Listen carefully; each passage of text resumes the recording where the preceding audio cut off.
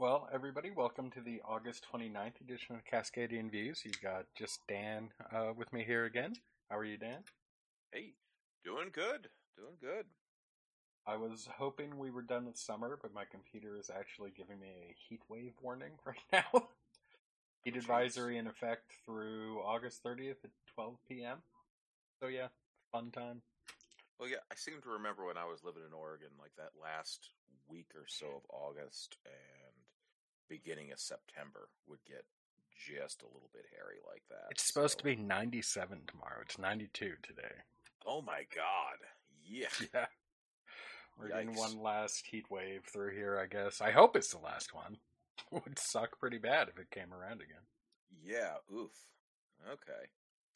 Yikes. Speaking of feeling the heat, you like that segue? I was proud of that one. They have released a heavily redacted copy of the affidavit that the DOJ used to secure the search warrant on the Trump compound down in Mar-a-Lago. It is, I mean, there are whole pages blacked out in the thing. It's pretty extensively redacted to the point where I don't think it actually tells us much. Yeah. Well, I think that was kind of part of the idea of the redactions is DOJ basically said they really didn't want to release it beforehand, right? They said they've still got active Yeah, active informants investigation. that they don't want to compromise. Yeah. So okay, yeah, I could see that. The odds the former president gets indicted are growing pretty much by the second, and I think not just the left feels it, but the right does as well. Senator Lindsey Graham went on, I think it was Fox News, it might have been Newsmax, to let everybody know that there'd be riots in the street if they indicted the president. Comments that the president himself I was going to say retweeted, but retruthed on his Truth Social network, whatever that is. Fake Twitter. Yeah. So, His wish.com Twitter. Oh, my jeez. one and only experience with Wish actually turned out to be pretty positive. I ordered a Oh, cool. solar panel charger, like battery pack plus solar fold out solar panel thing from them. And after like 3 months of it not showing up, they gave me my money back. And then like a month later, the thing I ordered showed up after having getting stuck in Azerbaijani customs for forever, and it went the wrong way around the globe. But it did eventually get here, and it was free to me, so I was pretty happy. Nice. All right. Oh, cool. That's a Uh, success. yeah. Also, it was nice to fill like 30 seconds with that story since we struggled for topics this week. Wish.com. Yeah. Now Uh, sponsoring Cascadian Views. Jesus. Do you think it is likely the former president gets indicted? That seems to be kind of firming up as the conventional wisdom right now. It's definitely looking like a possibility, man. He's done some bad stuff. And I mean, the only thing really mitigating against it is just the supposed decorum of the office. But he's just so far beyond the pale that Yeah. I don't see how Garland can really ignore it. So, What decorum does the office really have left, man? yeah. Like, it was burned to the ground during those 4 years in a way that I never expected to see.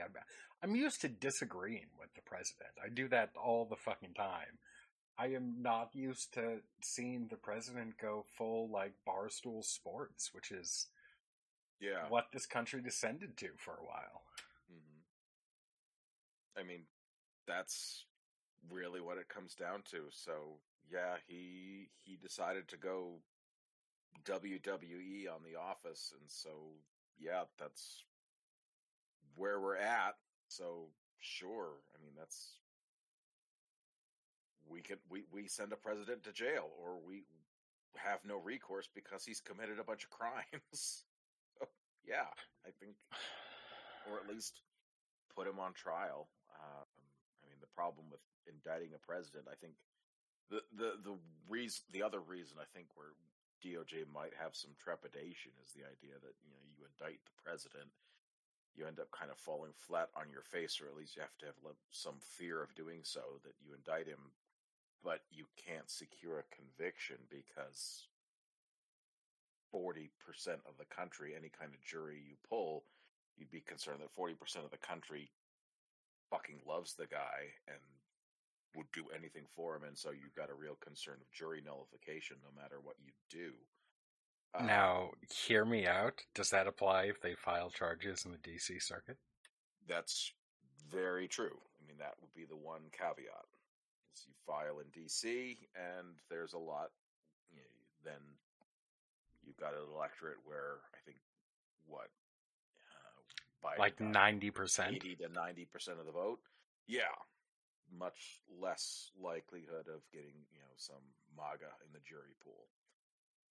So yeah, I guess that would be the one exception to that, or pretty much the only jurisdiction where that would be the case. Do you think he'd get SCOTUS to bite on a jury of the peers argument? Specifically a racial jury of the peers argument? That DC is not representative of its peers because it's, an all-black city, basically.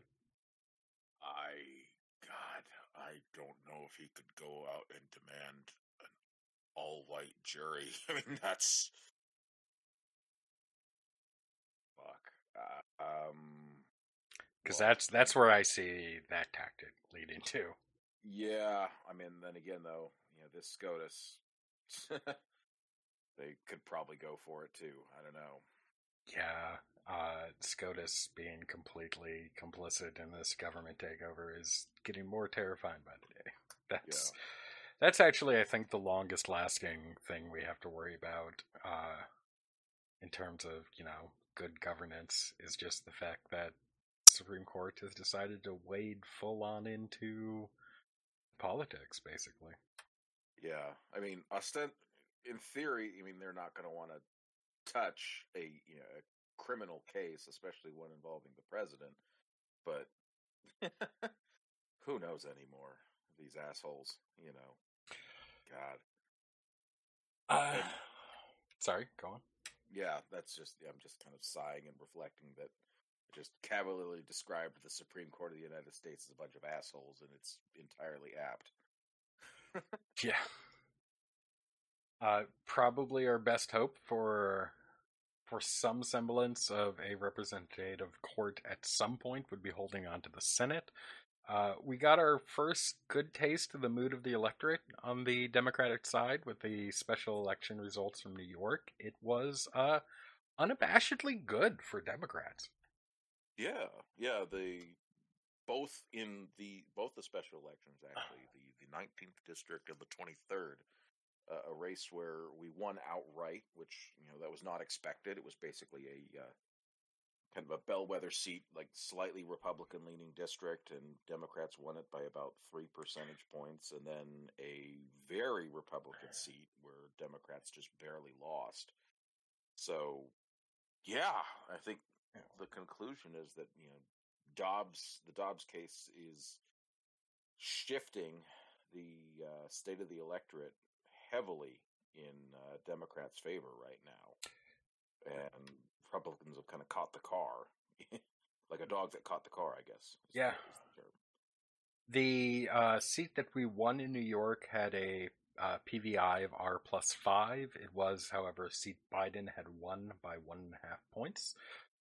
So it was a Republican seat that was willing to swing with the times, probably, is the best way to describe it. Probably one of the reasons why it's been a great bellwether. And polls had shown Democrats losing that seat by about 5 points, about the partisan lean of the district.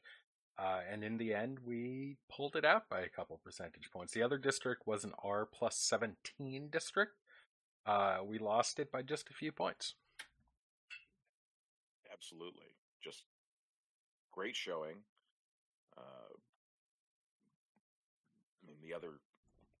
I think the one thing that has also been thrown around, they're both pretty suburban districts, very, white districts as well. So, Democrats are definitely overperforming with Again, suburban voters, white voters right now. Both of those are presumably going to be very helpful demographics in the midterms as well. Kind of part of the voter swap that's been happening since roughly the 2016 election and has been steadily ongoing. But yeah, it's definitely a strong performance that's still ongoing, and we'll see how well that keeps up. It's really good news. Was there anything out of the Florida elections that seemed important to you? Let's see here. I think mostly what I think what we were following from there was that there were a couple of incumbents, Republican incumbents, that had some really scary primaries that maybe boohoo, Republicans losing elections to challengers. I mean, not really skin off our nose, except even scarier fascists getting into office. I mean, but still not great. Laura Loomer, I think, was one of the challengers that was in the mix. Yeah, got surprisingly close too. Yeah, and then another one. Let's see here. I'm trying to think of what else is going on down there. Charlie Crist won his primary. He will be the Democratic nominee for governor in an attempt to return him to an office he last held as a Republican. Yep, and gosh, that was like 12 years ago now, I think. Was it? Yeah, he was in there he was in office back. Yeah, I think he was after Jeb Bush, so I think like 2002, 2006, 2010, I want to say, something like that. Ran against Rubio. Yeah. So he's given another shot this time against Ron DeSantis, and then Val Demings got the nomination to run against Marco Rubio. She's been polling surprisingly well. Has she? Yeah, she's gotten a couple of good polls. I think she's actually had some polls with her leading, which, holy shit, not really what anyone's been expecting there. You know what I've been noticing in the same kind of ballpark? Tim Ryan has a real chance to be senator from Ohio. Yeah. He's leading in more than half the polls that are on the 538 average. It's wild. I mean, they've got, live polls with Mandela Barnes leading in Wisconsin, polls like roughly even with Beasley leading in North Carolina, or at least running roughly even, which, races where I don't think anybody is expecting us to win, and I don't think we are going to win, but at least Barnes has not been behind in a single poll this summer. Yeah, just absolutely wild. Johnson's beaten Russ Feingold twice, and Feingold is a much stronger candidate, I think, than Mandela Barnes. He's a much more popular candidate. Yeah. And running, well, let's see here. I mean, I guess 2010 was probably a harder year for Democrats than 22 is going to be, but 2016 was not necessarily, I mean, probably, I'd say probably a roughly equal environment for Democrats to this year. Beasley's got a tie in North Carolina, too. Yeah. There's a lot of really fun things going on with the Senate map. I'd be really surprised if, Johnson pulled it out or did not, it went down this year after pulling it out in 16, because he'd been written off for dead, like, at the beginning in 16. So, yeah, this will be pretty wild. We're also still favored in Georgia. So, yeah. My opinion about basically everything has just been buoyed over the last few months. I am no longer as much of a doom and gloomer. Yeah, it's so strange. I figured Dobbs would have some effect, but it's really, really been something. Uh, kind of hand in hand with Dobbs, the White House has started adopting a starkly different tone than I think we've seen from Biden in the entirety of his term and really his career. Um, Maybe not completely, but this is the spiciest Biden we've seen since Noun Verb and 9/11. Like, he is on the attack. Or at least, since that time, he absolutely filleted Paul Ryan. So, yeah. uh, It's great. Yeah, the White House last week, in the wake of Republican attacks on the student debt cancellation, went on just a tear, quote tweeting every single Republican statement of opposition and then linking to how many dollars worth of PPP loans they got during the COVID crisis that were forgiven by the government. Biden at a press event, first just absolutely fucking dragged Marjorie Taylor Greene earlier this week, and then labeled Trump and the Republican Party as semi-fascist just a couple days ago. It's had a lot of people who were calling Democrats socialist and communist for literally decades clutching at their pearls. They were very upset about it. Oh, sure. Yeah, yeah. Like, how could you say this? Totally beyond the pale. Or not just that, but pedophiles and groomers and stuff Mm-hmm. like that. And yeah. And suddenly, like, oh no, this you can't say that.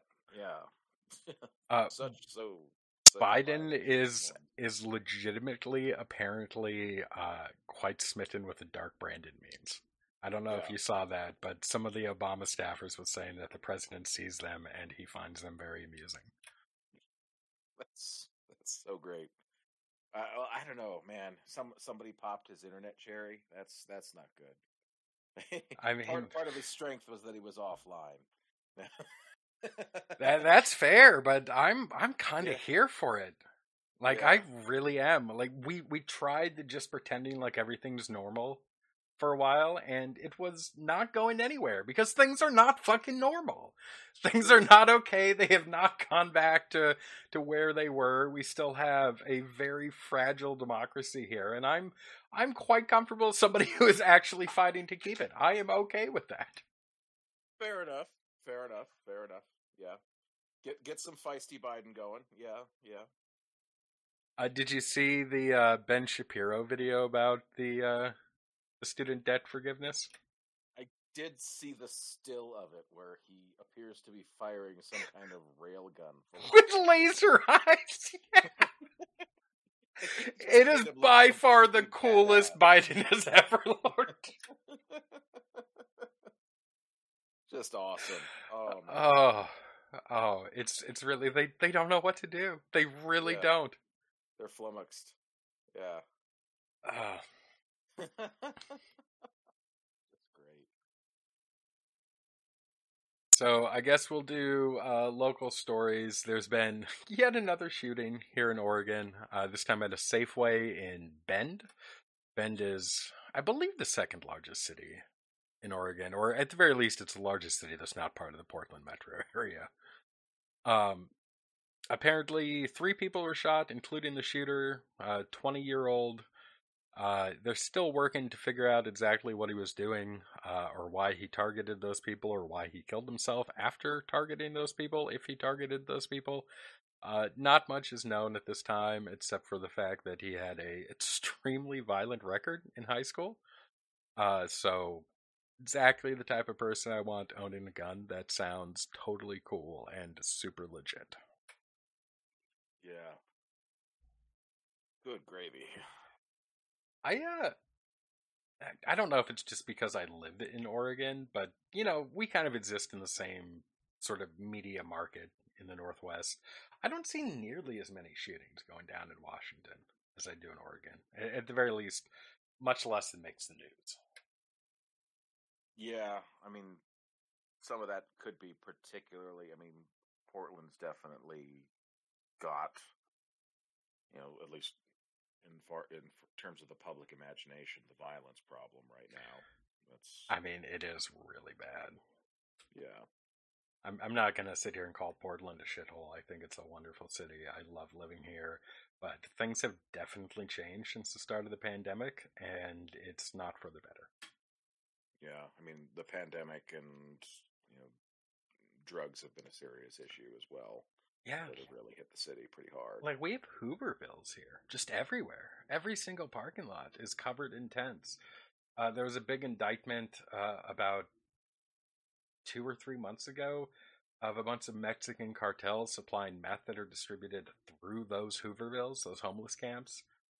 They busted 200 and some pounds coming up from Mexico, destined for one of these camps. It's just allowed to fester in a way that's not really healthy for anybody. Like these places are slums. They're literally slums knocked up like in Rio de Janeiro or Pretoria or one of those places that you think of, and nothing gets done. I'm not blaming the people in them. They're people in desperate situations. I'm blaming the government for not having answers for these people's desperate situations. Yeah, it's really unfortunate, and yeah, it definitely it unfortunately radicalizes the politics and not in a good way. I mean, that's the sort of thing that will eventually, push a what's the term I'm thinking of here? A reactionary backlash. I would expect somewhere down the line. That's we've kind of talked about it before, but the fear With that something. Seattle city attorney. Yeah, something along those lines. Back when the Seattle city attorney was elected, we've talked about the fear of some kind of you know Portland's Giuliani somewhere in the offing whenever that comes along. I mean, that's not quite Seattle City's attorney's politics, but someone who was coming along with those um, someone who had that kind of super reactionary politics could probably find a willing audience if people get that fed up with being under that living with that kind of fear. So yeah, absolutely. I've if people are afraid to ride the max because it's not safe, that Yeah. could definitely be a real concern going forward.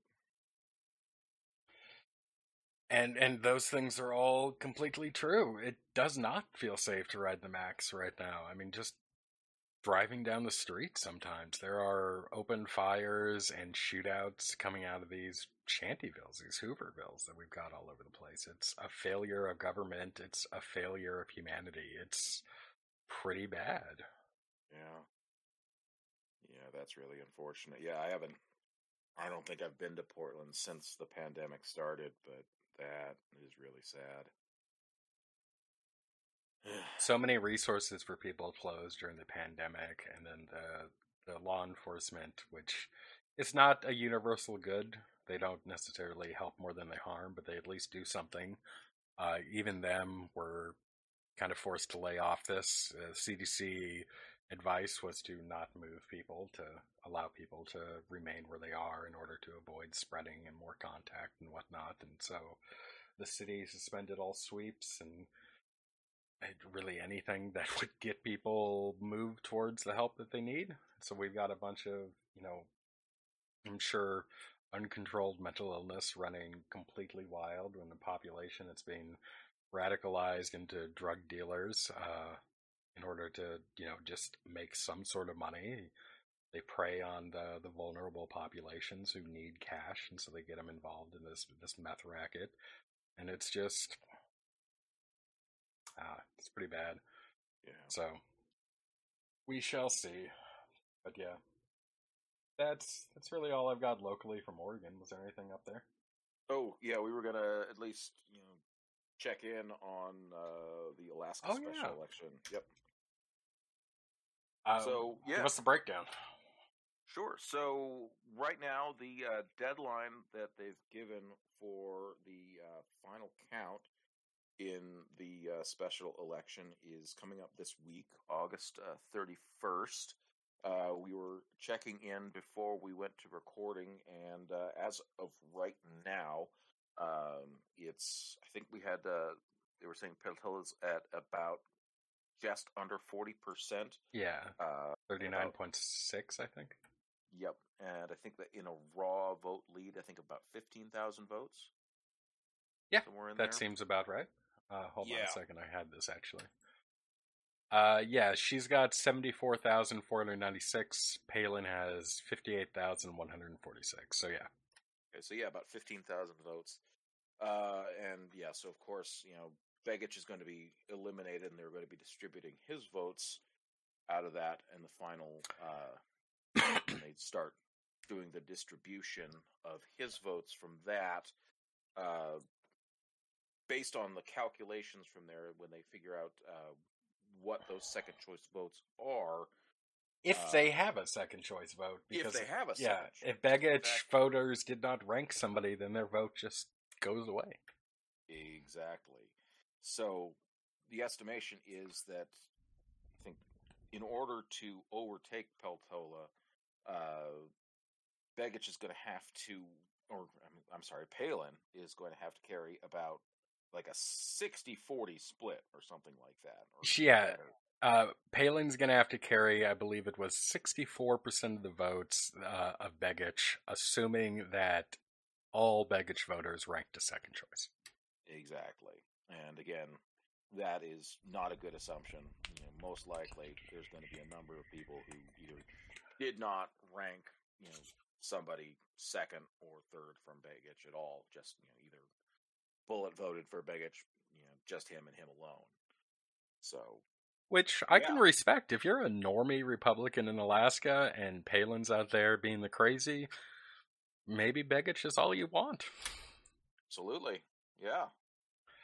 Uh, So yeah.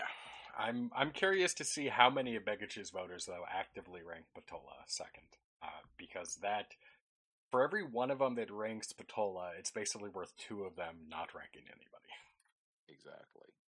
So and they found more than a few of them talking to the Anchorage Daily News, saying they voted Begich first and Peltola second. So there are at least a few out there anecdotally. Do you think the dynamics change for the November election there? I would bet that at least some Republicans may have some buyer's remorse. Well, I mean, I don't know. It depends. I mean, there's probably going to be some Republicans with buyer's remorse realizing, holy shit, we got a Democrat that ended up with a congressional seat. We can't let that happen again. On the other hand, if Peltola does win the seat outright, then she's the incumbent, and that does create a different dynamic as well. So yeah, there's a lot that can change. So damn, yeah, that will create some differences. You know, Turnout was pretty high for a special election. They said it was about 39% turnout, but that is yeah, low for a regular election. yeah, that is low. Even even for a midterm election, Alaska elections, I think they typically even in a midterm will still exceed 50%. Probably get to be 55, 60%. So, yeah, I would expect you're going to be looking at a much larger universe of voters, come November. So, yeah, that will be probably a more difficult terrain, you know, for for a Democratic It is also vote. something that could create its own momentum, though. Like, Yeah, imagine the news stories. The Dems pick up Alaska's at-large seat, Don yeah, Young's seat. That sort of wind at your back can do a lot for the candidate. I could totally see. I absolutely. could see her hanging on to the seat if she wins it. Yeah, yeah. I mean, well, for one, I mean it generates a lot of positive press coverage doing that for one. And yeah, it gives her a whole new round again, like I said, of positive coverage, introduction to the voters that she wouldn't have had previously. Yeah, I think there's a lot of opportunity that comes with that, and With kind of a winner's halo that comes from winning in the first place. So yeah, the fact that she is an Alaskan native as well, a Yupik woman, I think might might enable her to hitch her wagon to the Murkowski train as well. Murkowski has long relied on the Alaskan Native community as a significant voting bloc for her. Wouldn't surprise me to see some sort of crossover with voters there. Might help. And it's going to be the same three candidate dynamic in November because the fourth candidate for the general election, Tara Sweeney, has already dropped out. So it's once again going to be Peltola, Palin, and Begich in November. So if the same kind of negative attacks between Palin and Begich that kind of contributed to this, continue, and I, don't see anything that's necessarily going to cause them to abate, that can only help as well. Yeah, I was going to say that this election probably just gives Begich and Palin more reason to hate each other, if nothing else. Look what you've done. You've cost us this, this time. So yeah, exactly. So yeah, it could just continue. Yeah. Meanwhile, Begich can, snipe back that Palin was so repulsive his voters were willing to rank a Democrat. Yeah. Exactly. Yeah. So, why don't you just drop out? That sort of thing. Yeah. Exactly. It's going to be a lot of fun times. Yep. There has been some new news in the Georgia case as well, but I think I want to wait for Chris to catch in on that since I know he pretty obsessively follows that. Sounds good. I think that's it then. Is there anything else you want to mention? That covered it for me. So, all right. Half an hour again. Have a good week, Dan. You too. Bye.